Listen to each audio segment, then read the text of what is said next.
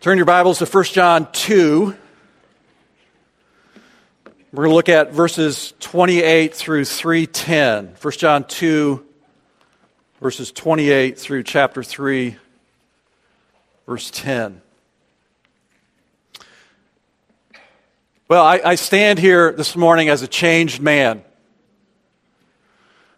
As of yesterday, January 17th, 12:07 a.m., I am a grandfather. I know. All of you are thinking, there is no way that he's old enough to be a grandfather. And I thank you for those kind thoughts.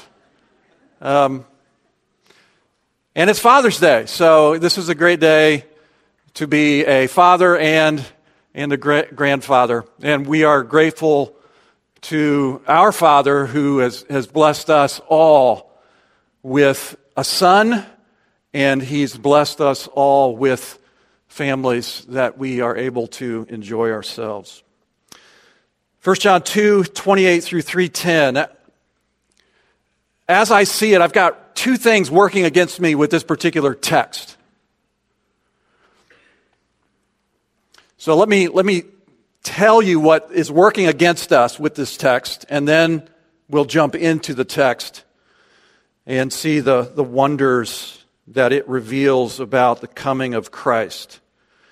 So the first thing is it's a text about the coming of Christ. So this is no fault of my parents, but I grew up fearing the return of Christ. And that's largely because the way it was preached all my years growing up and going to camps where it was preached was that it is something to be feared, that you better be ready when Christ returns. And then what would be pressed in upon me was, can I really know that I'm ready? And because of the way it was presented to me, I never felt ready. And then a different issue related to the second coming of Christ is, and this is about me. So I'm not saying this is about other people. This is about me too. Is that I don't hear a lot of talk, and I don't say much when I'm talking with others about the return of Christ. I just don't.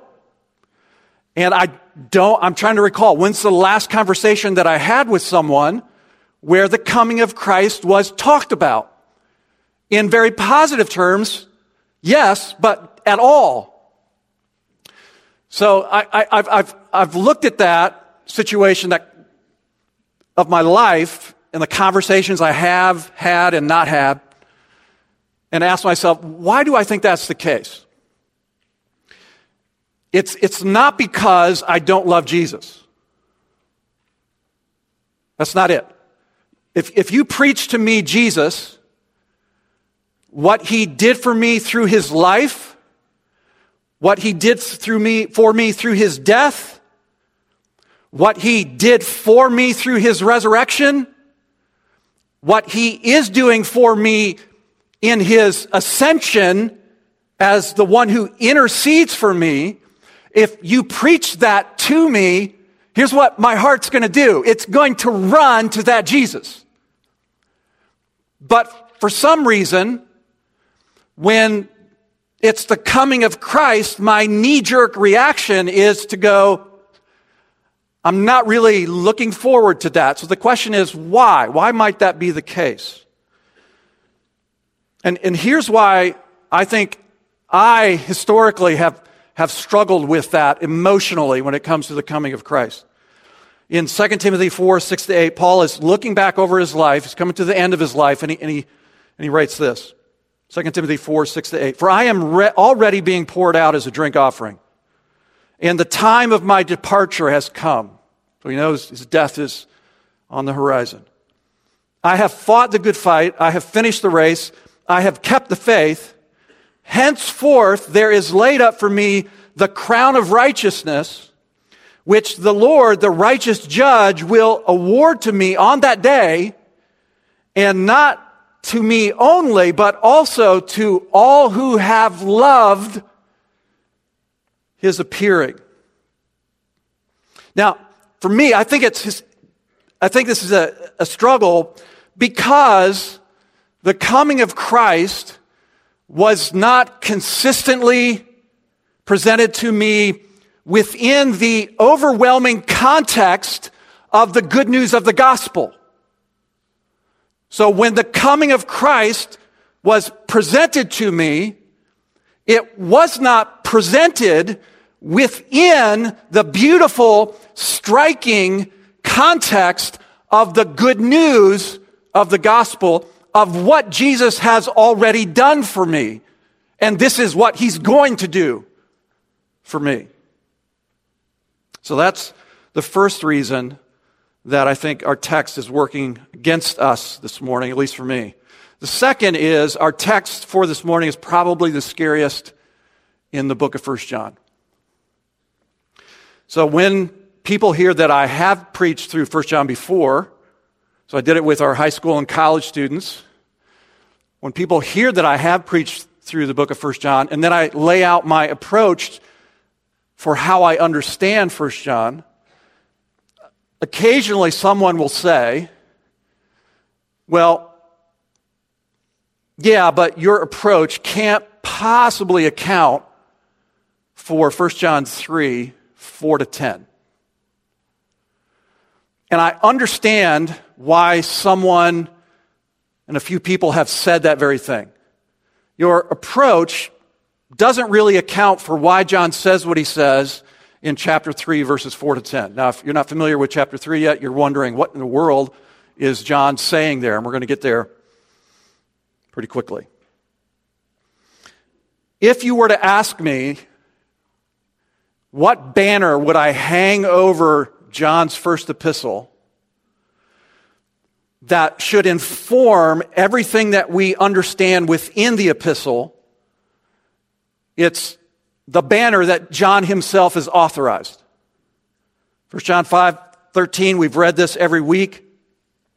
John says, I write these things to you who believe in the name of the Son of God, that you may know that you have eternal life. So he says, I write these things to you who already believe in the resurrected Christ, and I'm writing these things in order that you might be assured that you do indeed know the Father.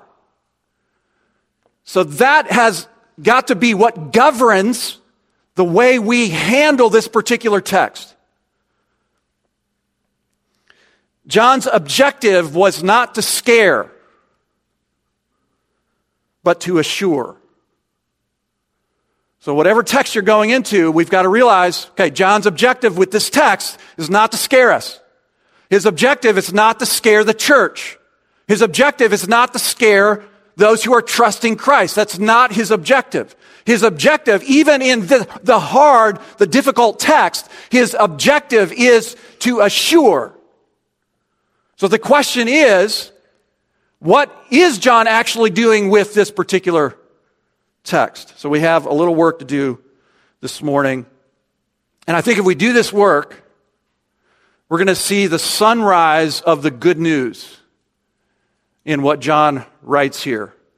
So we're going to hang our text on three words that are going to serve as pegs. So I have three pegs, and then we're going to hang a portion of the text on each of those pegs. The first is counterfeit. That's the first peg. Counterfeit. The second is confidence. And the third is cherished. Counterfeit, confidence, and cherished. So let's read our text for this morning. 1 John 2:28 through 3:10. And now, little children, abide in him, in Christ, so that when he appears, we may have confidence and not shrink from him in shame at his coming.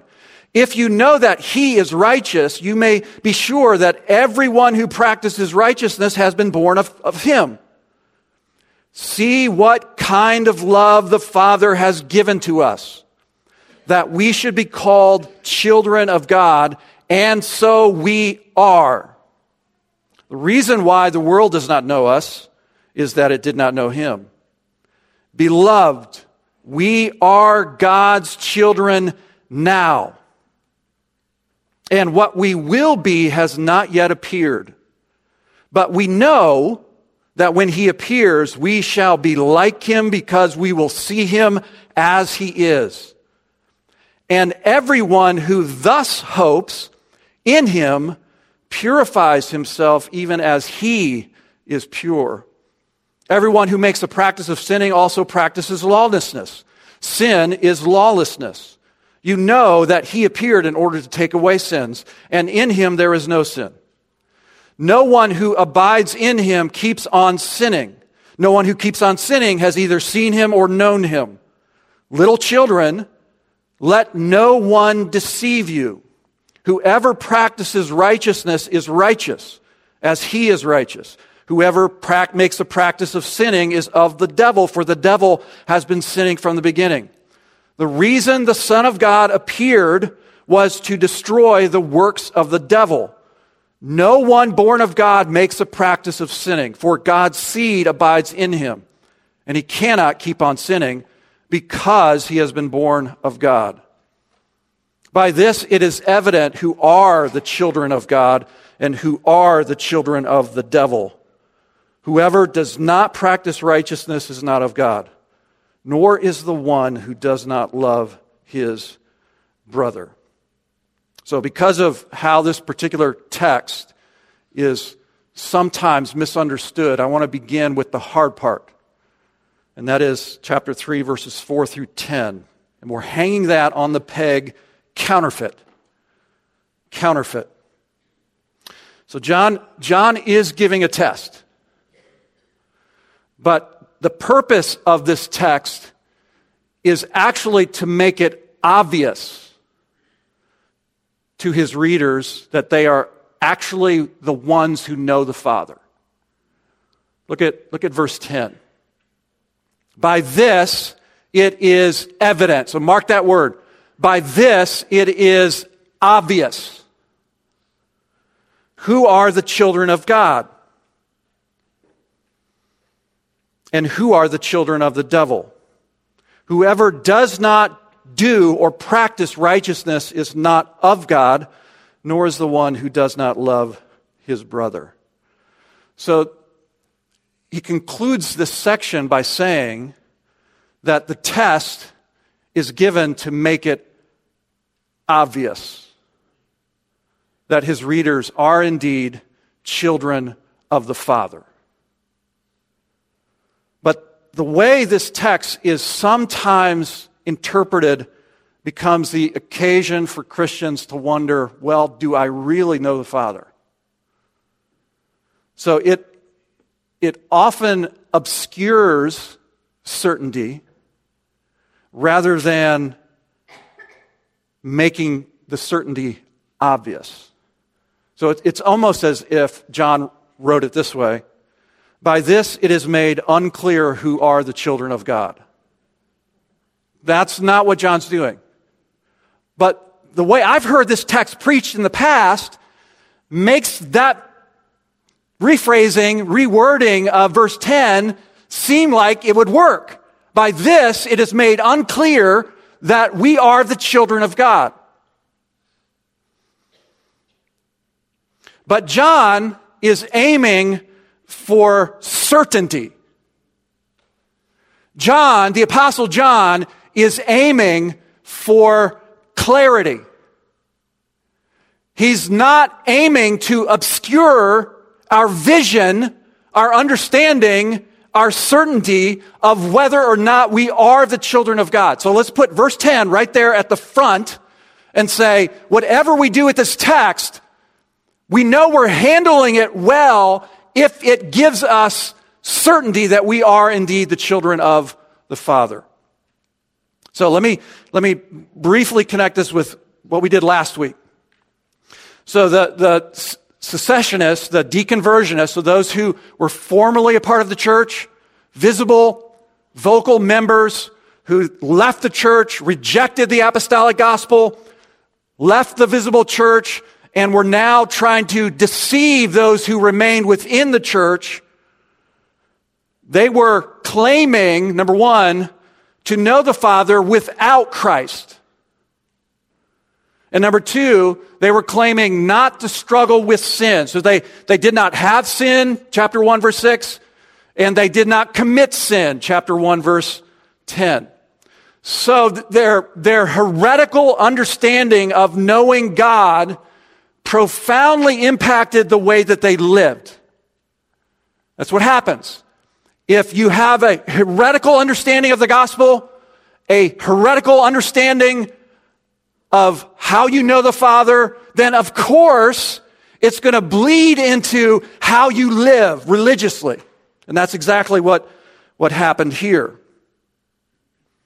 So if you don't align yourself with the gospel and the clarity of the gospel, if you're not aligned with the clarity of the gospel, receiving the clarity of the gospel, then you will not be aligned with the other parts of Scripture. You will reinterpret things within reality that do not square with what the Scriptures actually teach. And we see that happening in our culture all over the place. And many deconversionists who have left the church are redefining certain things about life that we hold very dear and the Scriptures are very clear on. So when we get to chapter 3, verses 2 and 3, which really is the climax of our text, John emphasizes that true knowledge of the Father, right? Listen to this. We get to chapter 3, verses 2 and 3. John emphasizes that true knowledge of the Father as revealed in the resurrected Son and to be fully realized when Christ returns fundamentally transforms our present lives. If we are aligned with the clarity of the apostolic gospel, what happens then is it transforms the way that we live presently, day in and day out, Monday to Saturday. So 1 John 3, 2 and 3 reads, "Beloved, we are God's children now, and what we will be has not yet appeared, has not yet been revealed to us. But we know that when He appears, when the resurrected Messiah is revealed to us physically, we shall be like Him, for we shall see Him as He is." And in verse 3, "And everyone who thus hopes purifies himself as He is pure." So I'm not going to develop verse 3 here in this particular sermon this morning, but if you're inclined to do so, maybe it's something that you could reflect upon in shepherding groups this afternoon. How should the good news of the coming of Christ, the return of Christ, the revealing of Christ with our physical eyes, how might that renew the way that we live each day as believers? So how does the prospect of the transforming return of the resurrected Christ change the way that we live now? Okay, now we're going to go into the hard part of this text here. And we're going to get in the exegetical weeds so that when we come out the other side of the weeds, we'll see the wonders of the gospel. So weeds first, then wonders. Weeds, yes, and then wonders. So we have a cluster of challenging questions here. Here's one. What does John mean in verse 4 when he says, "Everyone who practices sin also practices lawlessness"? So what does John mean by practice sin? Second question, when John says in verse 6, "No one who abides in Christ sins, is he suggesting sinless perfection? So both of those questions are tied together. And what we've got to do is answer them very carefully and contextually. This is where we're getting into the weeds. So let me answer the second question, because the answer to that actually answers the first as well. Is John advocating for sinless perfection in the Christian life? Answer: no. John himself, as we considered last week, has already argued against the very idea of sinlessness, right? So in John 1, 6-10, John argues that what characterizes those who have fellowship with the Father, which in John's mind, fellowship with the Father, fellowship is synonymous with salvation. If you have salvation, you have fellowship with the Father. If you have fellowship with the Father, you have salvation. So, when John begins to answer this particular question, what is he saying? Is he saying that sinless perfection is possible? Is he saying that sinless perfection is necessary for the Christian? Now, when answering this question now, we've got to consider not just the terms, the words that John uses, but actually how he uses them. Not just the words that he writes, but how he actually uses the words, the terms that he writes. So when considering how John uses the terms, we've got to be guided by his pastoral concern on the one hand, and on the other hand, we've got to be guided by what he's actually arguing. So he has pastoral concern. He never throws the pastoral concern out, and he's always been arguing for something. So let's see what John is doing here. So John's argument, if you look at verse 4, hinges on a very specific, particular understanding of sin. One that is characterized by the term lawlessness. See that in verse 4? So his focus, John's focus, is not on sin in general. It's not even on habitual sin. Other places in Scripture we can talk about habitual sin. That's not what John's talking about here. He's talking about a very particular kind of sin. So if I were translating verse 4, I probably would not have used the word lawlessness. I don't know what word I would have used. I probably would have put it in a phrase. Because when I see the word lawlessness, you know what my mind immediately goes to? It goes to the law, the breaking of the law. It's not what John's talking about here. So nowhere in the epistle, or 2 John, or 3 John, does he reference the law. So that's not what he's talking about. He's not talking about sin is breaking the law. It's not in his mind. So the Greek word here is anomia. And it's only occurs here in 1 John. It doesn't occur in 2 John or 3 John. So he only uses it once. And so if we're to understand what anomia means, we've got to look at how it's used other places in Scripture. So if you go to the Gospels, Matthew, Mark, Luke, and John, the only Gospel writer that uses the word is Matthew. And every time Matthew uses it, he's using it with reference to false prophets and others who oppose Christ and God's kingdom. And it's always in the context of the last days or the final judgment.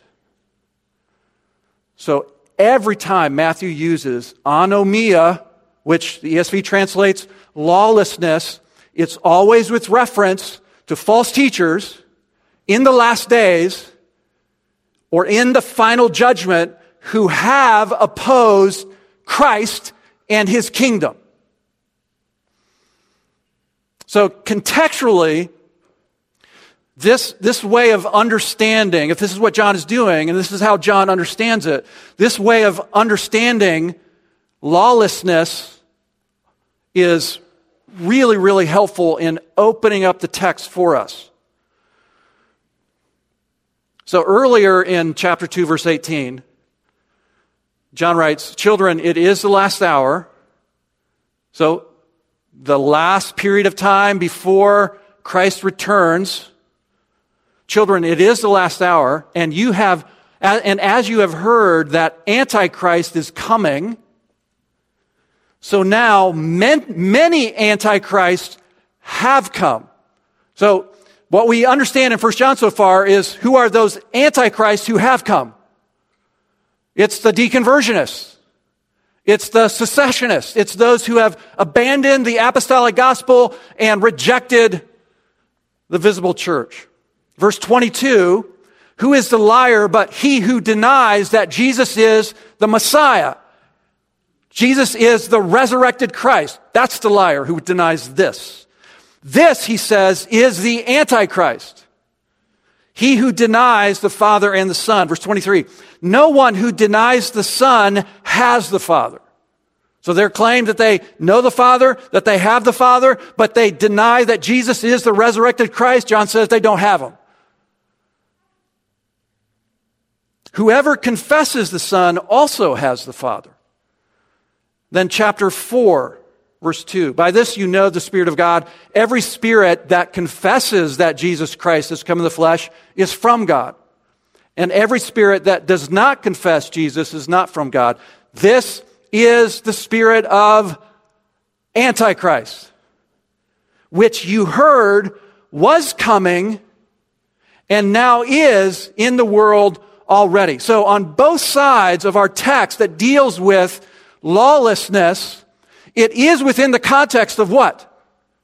The last days, Antichrist, and therefore it is the denial that Jesus actually is the resurrected Christ. And anyone who denies the apostolic gospel that Jesus is the resurrected Christ, according to John, is what? Antichrist. So this settles the idea of how John is using lawlessness in this text here. It's not a breaking of the Mosaic law. It's not the breaking of the law. You know what it is? It's rebellion. It's rebellion against Christ as the resurrected Messiah. It is to say, he is not the Christ. He did not raise from the dead. He is not the way to the Father. To know him is not to know the Father. You can know the Father without him. That is rebellion. That is lawlessness. So let's go back and read verses 4 through 6 again. So this rejection of Christ as the Messiah aligns with the Antichrist. You see that? This rejection of Christ as the resurrected Messiah aligns with the Antichrist. Look at verse 4. "Everyone who is practicing," and then we're in the weeds, the Greek has the definite article. "Everyone who is practicing the sin," also commits, and then there's the definite article, the rebellion. Everyone who is practicing the sin also commits the rebellion. You know that he appeared to take away, definite article, the sins. And in him there is no sin, there is no rebellion. Therefore, no one who abides in Christ rebels. And in the context here, rebelling is against who? It's against Christ. So no one who abides in Christ, no one who believes in Christ, no one who trusts in Christ as the resurrected Messiah rebels against him as the resurrected Messiah and says, nope, that's not what he is. I reject that. It's not the way it works. If you are believing in Jesus, you are accepting him as the resurrected Christ. So, when John says the sin and the rebellion, that the sin is the rebellion, that governs the rest of the paragraph.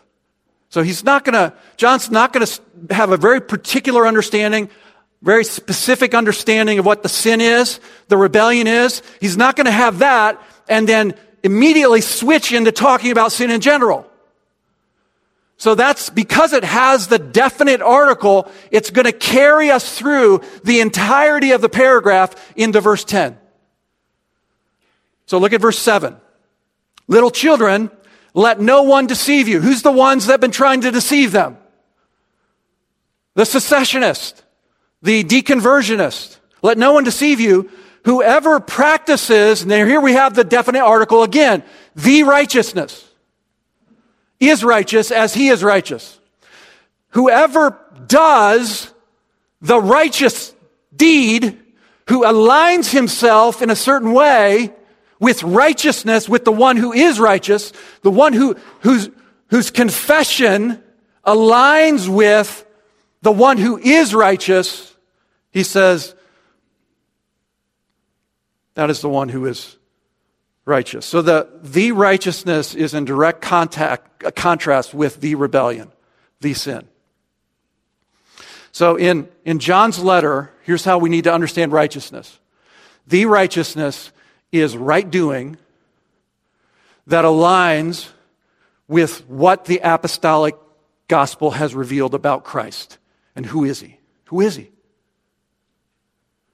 He's the one that dealt with your sin and has been raised from the dead, who has ascended to the Father and is now your advocate.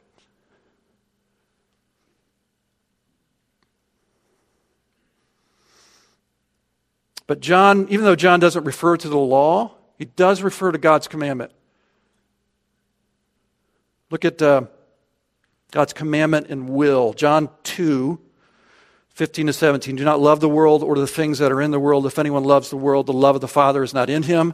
For all that is in the world, the secessionists went out to the world, left the church, went out to the world. The desires of the flesh and the desires of the eyes and the pride of life is not from the Father, but is from the world. And the world is passing away along with its desires, but whoever does the will of God remains forever. So in John's letter, what is the will of God? Whoever does the will of God abides forever. John, what is the will of God in your understanding in this letter? Look at chapter 3, verse 19.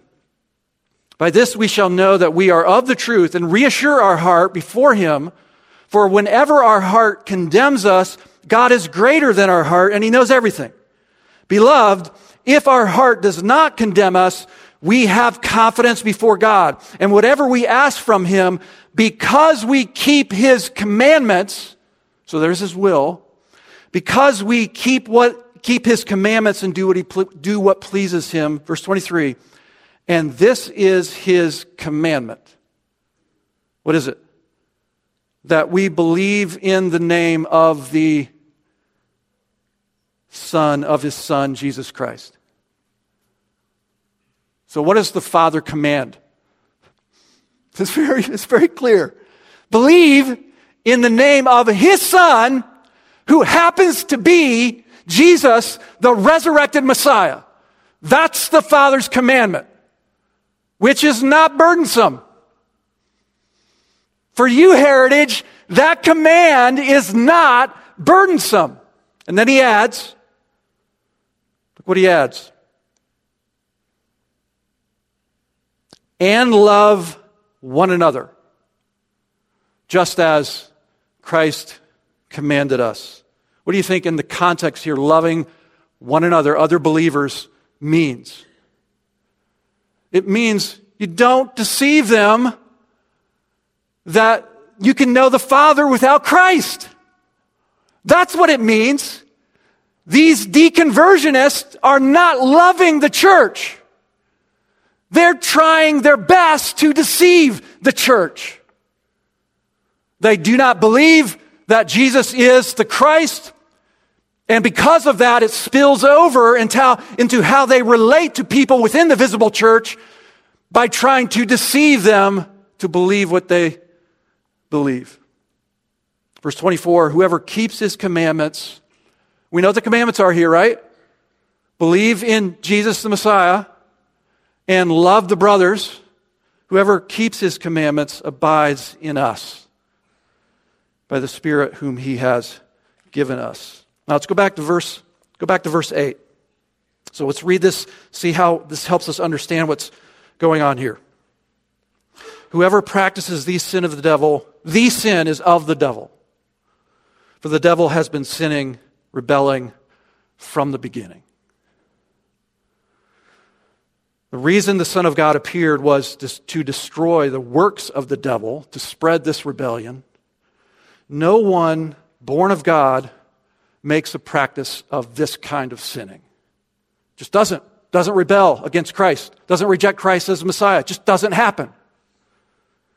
For God's seed abides in him, and he cannot keep on sinning. He is not able to rebel. He is not able to reject Christ. He just can't do it because God's seed is in him and he's been born of God. You see it? Verse 10, by this it is obvious who are the children of God and who are the children of the devil. Whoever does not practice righteousness, does not align with the command to believe in Jesus as Jesus the Christ and to love the brothers, is not of God, nor is the one who does not love his brother. So that's peg 2. We'll go through the next two more quickly. That's peg 1. Peg 2, confident. Look at verse 28, 2:28. And now, little children, abide or remain in him so that when he appears, we may have confidence and not shrink from him in shame at his coming. If you know that he, the Father, is righteous, you may be sure that everyone who practices that righteousness has been born of him, of the Father. So, John's already tipped his hand as to who's passed that they passed his test. He says, little children, continue in Christ. Continue receiving and believing the apostolic gospel. Do not turn from the apostolic gospel of the resurrected Christ, because that's what it means to remain in him. That's why we gather. We gather because we are remaining in the apostolic and under the apostolic gospel of the resurrected Christ. So John says, little children, continue in that gospel. That's what it means to remain in him. Why, John? Why should we continue in the apostolic gospel? Why? Verse 28, so that when he appears, we may have what? Confidence. And not shrink from him in shame at his coming. Jesus appeared after the resurrection to his disciples, and he will appear again. And John doesn't doubt that this church will remain. He's made it clear that he's writing to them, chapter 2, verse 12, little children, because your sins are forgiven for his name's sake. I'm writing to you, fathers, because you know him who is from the beginning. I'm writing to you, young men, because you have overcome the evil one. I write to you, children, because you know the Father. So he's certain that they know the Father. So what what is John basically saying in verse 28? He's saying, don't allow those who have abandoned the gospel and the visible church to deceive you.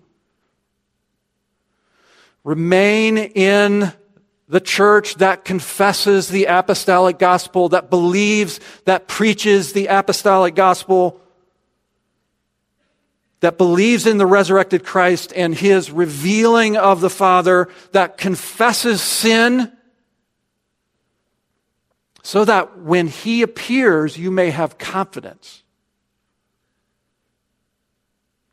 Who do you think in the context here are the ones who shrink back? The deconversionists, the secessionists.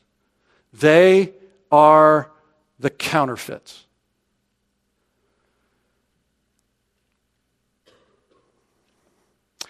Now, some of you may be sitting there and you're thinking, okay, I get that, understand that, it makes sense, it helps.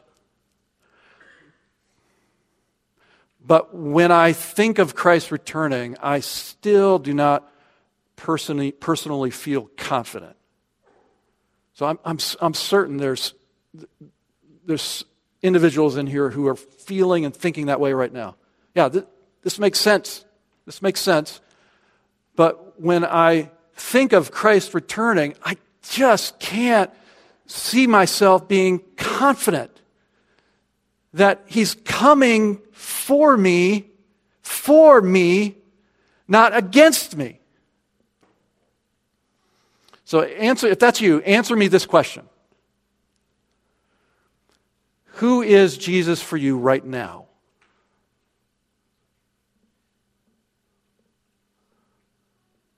Who is Jesus for you this very second? Even when you sin. 1 John 2, 1 and 2 says, well, he is your advocate with the Father. So, if Christ is your advocate now, do you really think that when he returns, he is going to become your adversary? Advocate now, but when he comes, no more advocacy. He's adversary.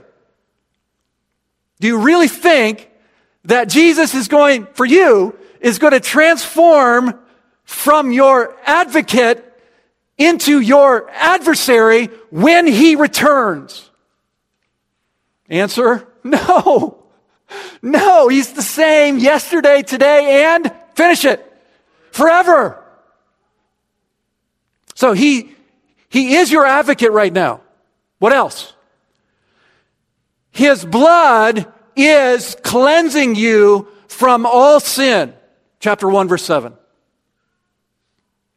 So, do you really believe that his blood is cleansing you from all sin right now, but once he returns, nope. My blood does not avail for you anymore. Right now is all you get. When I come, no more blood availing for you. Those wounds will no longer be visible. It's not the way it works. If his blood avails for you now, when he returns, his blood will avail for you. Confident.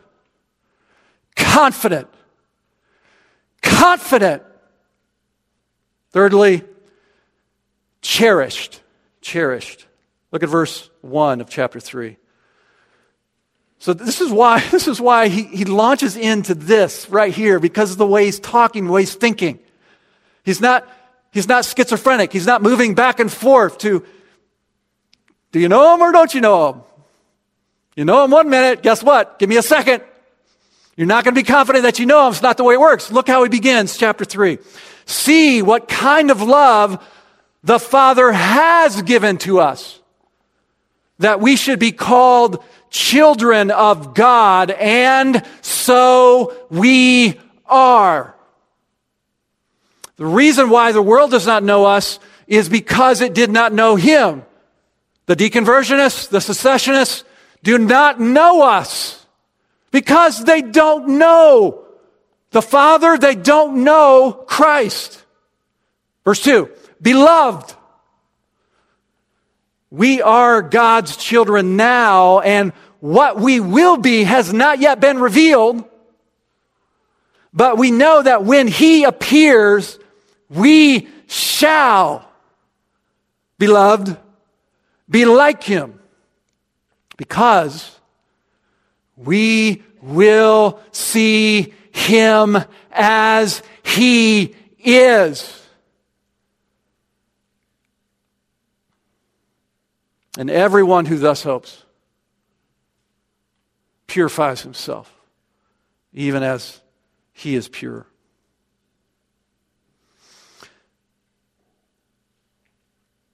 In John 1:1, John's Gospel, he writes, "In the beginning was the Word, and the Word was with God, and the Word was God." The Word was with God, yes, and the Word was God. And then John 1:14 says, "And that Word became flesh and tabernacled among us, and we beheld His glory. Glory as of the only Son from the Father, full of grace and truth." When the Son became man, He revealed the Father by His very presence. John chapter 2, Jesus clears the temple, and the Jews say, "What gives you the right to act like this?" And in verse 19, Jesus says, "Destroy this temple, and in 3 days I will raise it up." And the Jews said to Him, "It has taken 46 years to build this temple, and you're going to raise it up in 3 days." But He was speaking about the temple of His body. When therefore He was raised from the dead, His disciples remembered that He had said this, and they believed the Scripture and the word that Jesus had spoken. Jesus says, "I am the temple."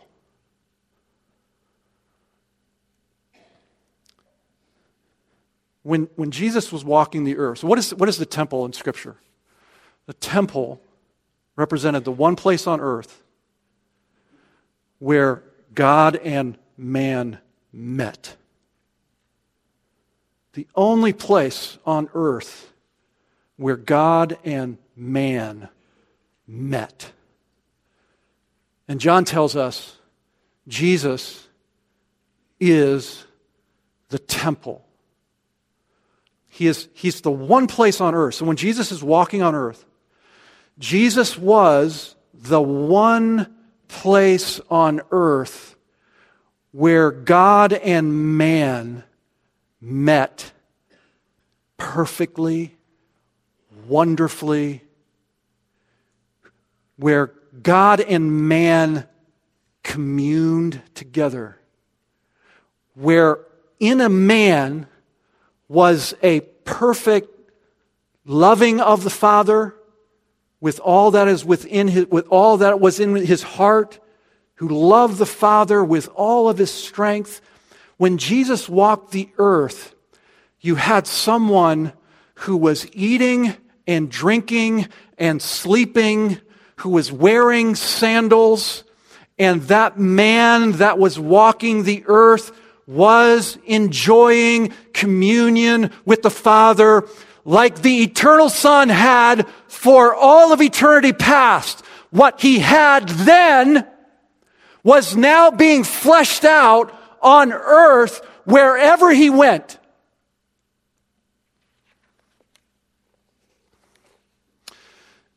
Jesus became the very place where communion with the Father happened.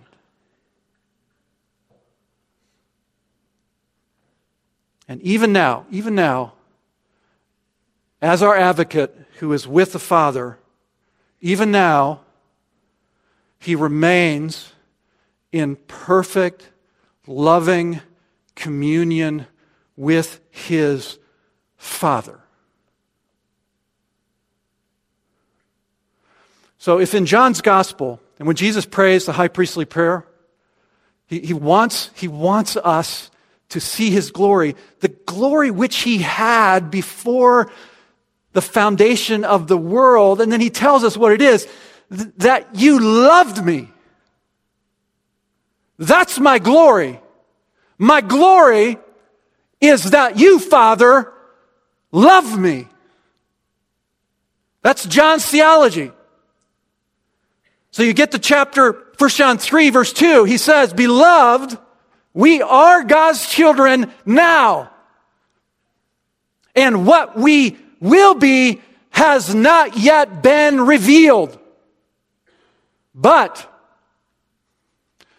we know that when he is revealed, we shall be like him, because we will see him as he is. Malachi 4, verses 1 and 2. Malachi writes, For behold, the day is coming, burning like an oven, when all the arrogant and all the evildoers will be stubble. All the rebellious will be stubble. The day that is coming shall set them ablaze, says the Lord of hosts, so that it will leave them neither root nor branch. But, for you who fear my name, for you who believe my gospel, the Son, S-U-N, I love the imagery here, the Son of righteousness shall rise with healing in its wings. And you shall go out like leaping like calves from the stall.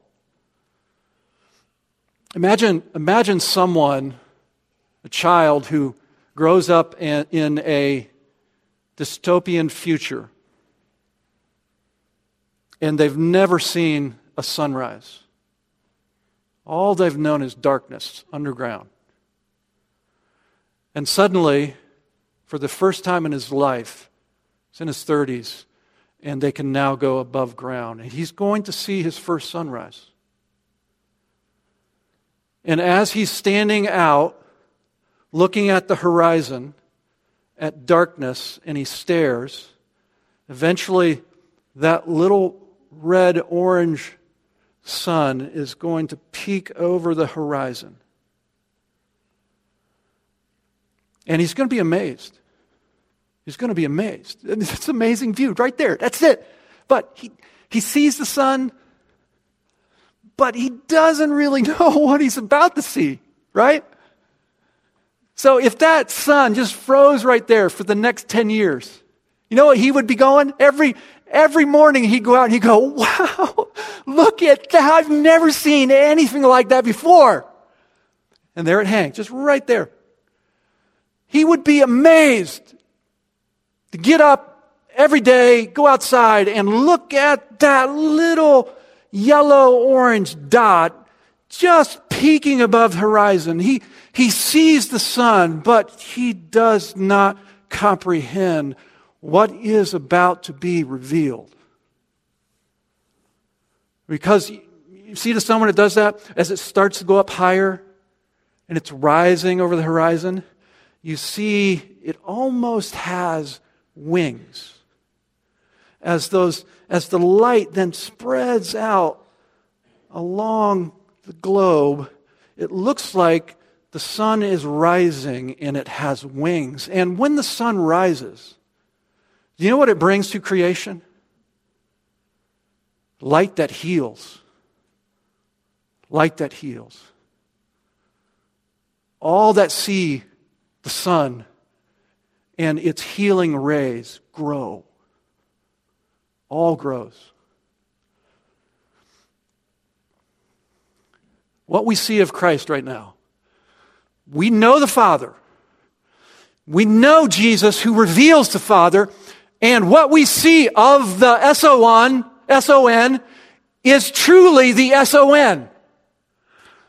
And we are, because of that S-O-N, we are children of God now.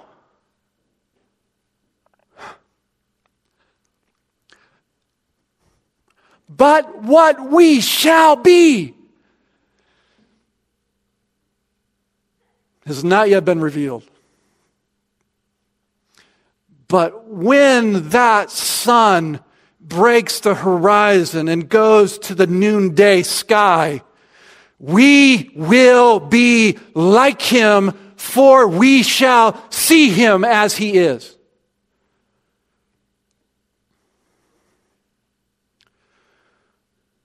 That is not terrifying. That is a hope that is as sure as the resurrection of Christ himself. And when he reveals the Father on that day will be the Father's Day of all Father's days. Let's pray. Father, we thank you for Jesus. Thank you for the gospel that you have given to us and that we declare and sing and pray over every week. We thank you for your goodness to us, and you have given us your Son now, but one day we will see him as he is, and we shall be like him. And so strengthen us in that hope, and whoever has that hope purifies himself. Strengthen us now in that good word, and we pray this in Jesus' name. Amen.